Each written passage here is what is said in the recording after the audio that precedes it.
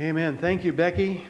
And take me back to those times, being taken to church, growing up, and being in Sunday school, being in worship, growing up as a child, as a teen, and we appreciate those times. Amen. This morning, I want to talk about ordinary day breakthroughs, and look at some verses out of the 18th chapter of Jeremiah. Jeremiah chapter 18, verses 1 through 6. I'll have the verses up on the screen, or you can read from your version or Bible, or off of the app on your phone, whatever you got. That's fine. Ordinary day breakthroughs. Jeremiah 18, beginning with the first verse, reads this way: "This is the word that came to Jeremiah from the Lord. Go down to the potter's house, and there I will give you my message. So I went down to the potter's house, and I saw him working at the wheel. But the pot he was shaping from the clay was marred in his hands. So the potter formed it into another pot, shaping it as seemed best to him. Then the word of the Lord came to me. He said, 'Can I not do with you, Israel, as this potter does, declares the Lord? Like clay in the hand of the potter, so are you in my hand, Israel.'" Let's pray. Father, we thank you this morning. We thank you, Lord, for your word, which is a comfort to us in all that we do. And we thank you, Lord, for those who are here today and with us today, and this message is for today. And Lord, we just want to relax in your care and trust in you in all things. We love you, Lord, and give you praise in Jesus' name. Amen.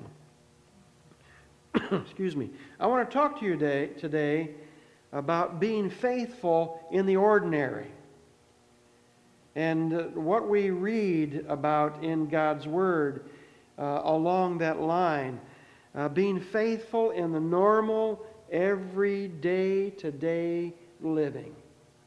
And not only to be faithful, but in that day-to-day routine or day-to-day living that you find yourself, and each one of us does, we can grow and we can mature and we can experience all that you have for us in life. Now, it's easy to get caught up. It's too easy to get caught up in the big things for God, feeling big things for God, experiencing big things for God. And it's easy for us to go from one big event to another big event, and we try to have events in order to attract people to come to church. And we tend to give our attention to those who fill the stadiums, and those who fill the church buildings, and those who are able to write best-selling books, or create music that quickly becomes #1 hits, or to go to a church service that, I can probably see myself on TV, or help in that situation. Or we turn on the TV, or we go on the internet, and we can see all kinds of highlight reels all day long. The biggest hits in baseballs, the touchdown catches in football, the last-second shots in basketball, and we forget about what life was like just a few years ago, where you had to wait to find out. You had to wait to find out what the score was. We didn't know until later. Or we see somebody win the big prize on Jeopardy or the Wheel of Fortune, and we wonder, why couldn't that be us or one of our family members? And if it was a family member, I'm hoping that so-and-so wins, because they're more likely to share with everybody than such and such. They'll keep it all to themselves. But why doesn't something big happen in our lives? It's easy to get caught up in that. And when we begin to focus on all the big moments, we lose the power of the everyday faithfulness We lose the power of the everyday things. The power of the gospel is not always communicated most clearly in stadiums or churches that seat thousands of people. Years and years ago, Billy Graham, or actually it was, what was the guy's name? John Wesley White, was an evangelist with Billy Graham. He was coming to Dayton. And I was an unpaid associate there in Huber Heights, and so we got involved in that. And we went to a training, and we were going to go to the Billy Graham crusade in Dayton way back in the late 80s or early 90s. I'm not really sure exactly what year it was, but I remember watching the invitation being given, and all of these people just pouring down out of the stands and filling up the front of the where Billy Graham was on his crusades, and thinking, wow, the Holy Spirit's really moving. Well, in the training, you're given a specific seat to sit in. And if anyone from your row or the next row or two gets up and goes down, then you're supposed to be right behind them. And for every one person going down, there's at least one or two right behind them. So in that big crowd, only about 1/3 of those people were actual seekers, and the rest of them were standing there with a Bible and a 4 spiritual laws in their hand to give to them. So it was interesting to be involved in that. So in speaking to a huge stadium is different than speaking to a congregation in a church. Now, here we are, Christians, Christ followers, living out a life of holiness in our everyday lives. And there's a lot of encouragement in that. And so the power of the Christian life is more than all of the big moments we experience. The power of the Christian life is more than all the big moments. The power of the Christian life is in the ordinary, everyday moments that we live. And the moments of taking care of sheep on the hillside. The moments of picking up grain in a field on a Sabbath day. The moments of walking from this city to that city. And when you think of 75 to 90 miles between Jerusalem and Galilee, there was a lot of walking. There was no bus that Jesus and the disciples took. It was all one foot in front of the other. And that's a long way to walk. And the moments of taking care of a loved one day after day. And this is what we find as we read our Bibles. This is what we find. We find the power of everyday, ordinary life moments. And it's punctuated with some highlights. There are big things, but we can't live for the big things. Because there are times when we may feel like we're going around in circles. Now, in that video for the prayer course, we saw the clay on the potter's wheel going around and around. And that's the way we feel sometimes in our Christian walk. Like we're going in circles. Nothing's really happening here. But you saw just the small touches of that person with that, as that clay is going around, made a huge difference in the shape and the size of that pot or that vase that they were making. And here we are living out our normal, every day-to-day life as a Christian, and it's almost as exciting as watching paint dry. But we're doing something. Some things are actually happening as we're living out these ordinary, everyday moments. And sometimes when we feel like things are boring, it's the same, and we tend to lose our passion for it. We tend to get discouraged. We tend to get bored with God. And when that happens, if we're not careful, we can find ourselves slipping away from God. So we have to be very, very careful. But that's not the case at all. And what's really happening is that God is working around us and in us and in the ones around us and through us always. In the midst of our going to work, raising our children or our grandchildren, washing the dishes, mowing the yard, fixing meals, folding the laundry, shopping for groceries. Things are happening while we're doing those things. We may not know it, but things are happening on the inside of us and on the outside of us. And we have to learn how to enjoy the everyday pace of things. And we have to understand that the Christian life is not a sprint. Let's get there the fastest we can. It's a marathon. It's a marathon event.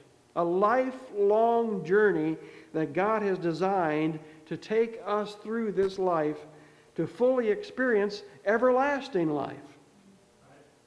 And the truth is this morning, we don't need to be worried about being special, whether we're special or not. We're already special. We're already God's masterpieces. He calls us a priesthood. He calls us His loved ones. We're children of the Lord God Almighty. We're already citizens of heaven as we've placed our faith and our trust in Him. We've already united with the Lord in our hearts, in our minds, and in our souls. We've already done that. So enjoy your job. Take care of your family. Clean your house. Read your Bible. Attend worship. Pray. Be watchful. Seek to do good. Love your family, your spouse, your children, your grandchildren. Be generous. Laugh. Enjoy your meals. Be honest. Be kind. Live each day the best you can. And remember, in the midst of doing ordinary things, the Lord is developing our character. And when we read the Bible, we need to be very careful how we read our Bible. We just bang, bang, bang, bang. That's the way things happen in the Bible. Bang, bang, it's it. And on our Wednesday night Bible studies, as Larry leads us, it's become very obvious to me what's happening here. In 1 Samuel chapter 17, David is anointed to be the next king of Israel. Right? Saul has messed it up. David is anointed. He was just a boy, a teenage boy probably. But in God's eyes, he was already the next king. He had a king's anointing right there. The prophet Samuel anointed David to be king of Israel. But as you read David's story in chapter 18, King Saul doesn't have a ceremony and give his crown to David. No, he doesn't abdicate his throne to little teenage boy David. He doesn't welcome David as the next king. When you read chapter after chapter after chapter, David is doing all kinds of things. But he's already been anointed king. He goes back and he takes care of his father's sheep. He defeats Goliath. He becomes the son-in-law of King Saul. He develops a lifelong relationship with Jonathan. He becomes a mighty warrior. He even for a time becomes a fugitive and lives with the Philistines. And now all that time, David had the anointing of the king of Israel. He could have thought that God had forgotten him. Why is this happening to me? Why am I not taking care of the government? Why am I not doing all this? But the truth is, God was preparing him day after day after day. He was not just to have the anointing, but to have the character of the king. So God was daily guiding and helping David develop the character of a man after God's own heart. And the Bible tells us that it's a couple of decades. So for those of us, a decade is 10 years. And before David is able to ascend to the throne, now let's add this up. This means that somewhere in the neighborhood of 7,300 days that David was called king before David was actually king. Focus on that for a moment. Now, 20 years of getting up each morning and doing what you need to do, learning how to be a warrior, learning how to be a leader, learning how to run a government, learning how to work with people from other countries, learning how to listen to the voice of God, learning to be a good husband, which he kind of slipped up there, but he was learning how to be a good father. And it's through those things that the Lord enabled him to be the person that he needed David to be. And it's through our day-to-day experiences that God develops our character to be the person that he wants us to be. It's through those things we mature and we become complete in the Lord Jesus Christ. Amen? That's what happened to Daniel. Right? Read this story, the book of Daniel. We know all about Daniel, right? Well, Daniel did not become the mighty man of God we read about in chapter 6, 9, and 10 overnight.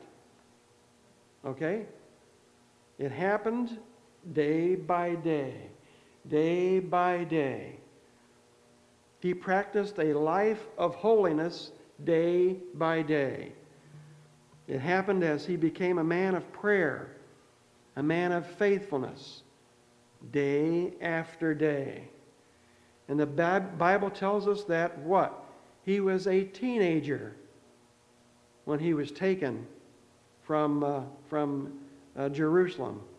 He was a teenager when he was taken into captivity, probably around the age of 15, when Daniel and his three friends, they called them Shadrach, Meshach, and Abednego. I forgot what the actual Jewish names were, but the pagan names were that. We're more familiar with that. Now, we would consider that a big event, being dragged off. That's the first big event. Teenager, dragged off into captivity. It would be another 15 to 20 years before King Nebuchadnezzar would have his dream that Daniel would have to interpret. It would be another 12 years before Daniel would interpret the next major dream. It would be another 20 years after that before he would interpret the handwriting on the wall, and then another 10 years before he was in the lion's den. From teenager to a senior citizen before he's in a lion's den. And we're sitting here thinking, well, boy, that's really not the way I thought it happened. You know, I could see bang, bang, bang. These things happen. No. Some 70 years or more involved in the life of Daniel. 5 major events in 70 years. While there could have been more, the truth is our big moments tend to be years apart rather than days apart. Now, we have a habit of reading the stories in the Bible and condensing their lives down to, we believe that one day the water parted, the next day the sun stood still, the next day the walls come tumbling down. No, that's not the way it happened. There were years in between. And life is made up of more than a few major events in our lives. Our life is made up of all the little things that happen in our lives. God uses the everyday, mundane moments in our lives to develop us. God uses the everyday events of our lives to teach us how to be faithful, to teach us how to be true and trusting. And we understand this, and we've talked about this before, that sanctification is not simply a once and for all surrendered automatic decision. Sanctification is also a process.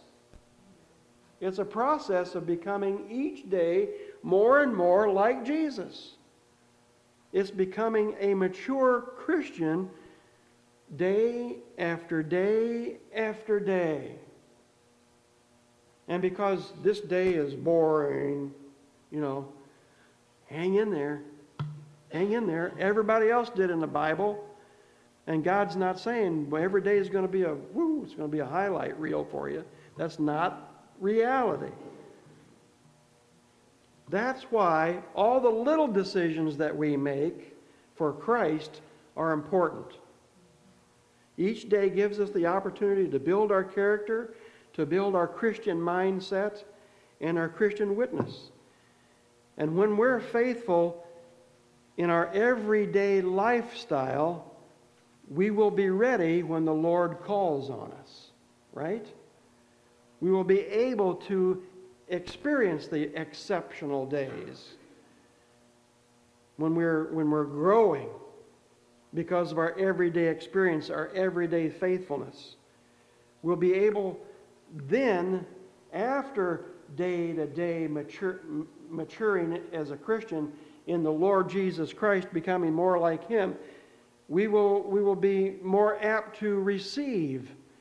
If the Lord just threw on us everything at once, we would just be overwhelmed. We can't experience that. We've got to grow into that. And in the midst of our doing ordinary things, we build spiritual strength. You don't become the guys in the Olympics don't walk up and pick up 500 pounds. You ever see them do that? I mean, these guys, they're big guys. They have to be. And when they hoist up a 500-pound weight and up over their heads, they don't start out with 500 pounds, do they? And when you're in the gym, you don't start out doing what this guy over here is doing. You've got to work your way into that. When you're even out exercising and you're walking, hey boy, it takes a little stamina. You have to build strength. You have to build strength. It takes time. And you think, well, this is boring, and we've got to adjust our minds and our hearts for what God has for us each and every day. In the midst of being faithful, of doing the right thing day after day, we also find ourselves continually building spiritual strength, spiritual muscles that we're able to take on everything that God has for us and the devil's going to throw against us. And we find ourselves discovering more and more how to work with the power of the Holy Spirit that has come into our lives and resides in us. And the Bible tells us, Romans 12:1, that we're supposed to allow the Lord to renew our minds. That takes time. This is also a process of life, of a day after day. Now, we must guard our hearts, guard our minds, and think only of those things that are above and not concentrate on what we see around us. Those are bad. Yeah, that's bad. Watching the news, reading the paper, that can depress anybody. But we need to focus on Jesus, and we live above those things. Sure, that's bad, but it's supposed to be, right? It's supposed to be bad. If this was great down here, what would we need the Lord to come back for? We're living great down here. No, the world and sin are doing so much to confuse and confound and kill and destroy that we need to focus on Christ and keep our eyes on Him. And once again, the Bible tells us that we are clay in God's hands, molding and shaping who He needs us and what He needs us to be. And on many days, it might seem like God is causing us to go around and around and around in circles. And we need to realize that when God has us on His wheel, He's shaping us. He's moving us. He's molding us. He's pushing us into something that He needs for us to be. a little bit more here, a little bit higher there, more pressure, less pressure. But He's causing us to rise higher above sin around us. And in the meantime, we're becoming examples to those who are watching our lives. He's preparing us to be a vessel of honor. He's preparing us to be a vessel that He can pour His Holy Spirit into. He's preparing us to be a vessel that will have the character and strength to bring peace around us in the middle of confusion and strife. And as well, we can bring salvation to others. Right? That's what the point is. Now, none of us knows how many times the Lord is going to use us. None of us knows exactly what God can do through us if we would just open ourselves and allow ourselves to be totally, at any age, open to Him. Well, let's think about this. In the Bible, we see that God used teenagers like David, Daniel, Hezekiah. In the Bible, we see that God used single mothers like Hagar. In the Bible, we see that God used married couples like Priscilla and Aquila, and Isaac and Rebekah. In the Bible, we see that God used widows like Naomi and Anna, the prophetess. In the Bible, we see that God used senior adults like Abraham and Sarah and Moses and Caleb. Amen? So we don't know when. We don't know when. We might think, okay, I'm done. Okay, good luck with that. You know, God might have a different idea for you. You know, He may use you in many different ways, no matter what stage of life you're in. And the key in each one of these cases, the key is that each day these people allowed God to walk with them. Right? They allowed God to discipline them when it was necessary. We remember the days. I remember days, you know, when you heard the leather go through 6 belt loops and a Levi jeans, you did what you were supposed to do. And I heard that leather a few times growing up, right? They allowed God to be pruned. Some of us more than others, right, Kurt? These people allowed God to prune them when necessary.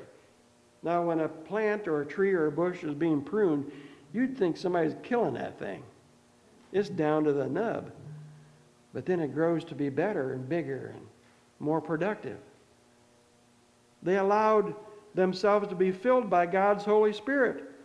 Ordinary days that you live are days that God uses to accomplish the extraordinary. David started out that way, right? He's just taking a snack to his brothers. His dad said, "Here, take this food." I don't know what he was taking, bread, grapes, cheese, whatever, figs, to his brothers on the front lines. Here, they're going to need some food. They didn't have the Red Cross, so families helped feed the troops. So here's David is taking this food to his brothers, and just an ordinary day. And then he gets there, and Goliath is yelling something at everybody, and life changes, right? Becomes an extraordinary day. Peter started off getting up one day like any other day, cleaning his nets, getting ready. After a long night of fruitless fishing, here's Peter pulling his nets. He's cleaning them. He's going to be folding them up. And he not only had to do this on an ordinary day. This guy comes walking along and says, "I'm going to make you a fisher of men. Let me get in your boat, put out, and I'll speak to the people." And this is when Peter started his experience as a disciple. Today might be the day that you experience a breakthrough and experience the fullness of God's Holy Spirit. We have to be open for that. We have to be open. Our hearts need to be open. Today might be the day that the Lord opens up to you a new revelation, a deeper walk with Him. Come closer. Let's go deeper. I want to understand you more. And you never know what God is going to do with your ordinary days. Today may be the day your prayers change your life or the lives of a member of your family. Amen? So, ordinary day breakthroughs. Don't be bored. Just look up and ask God, what is it you're having me do? What am I learning? Help me to learn more. Help me to do more. That's exactly where I am, and I know you can relate to that as well. Let's all stand. Father, we thank you this morning. We thank you that you are a God that is melting and molding and shaping our hearts and our lives as we put our trust in you. Father, help us to stay calm on that potter's wheel as it spins round and round and round and round. Help us, Lord, to be patient as you mold us into what you need for us to do. No matter what situation we may be in, and it's different for each person that's here, what we're going through in life, but we can learn from what we're going through. We can grow from what we're going through and be a better person. Go deeper in our walk of holiness with you. So for each person that's here this morning, we pray. We ask, Lord, in Jesus' name, guide us and direct us. We trust in you for our everyday moments.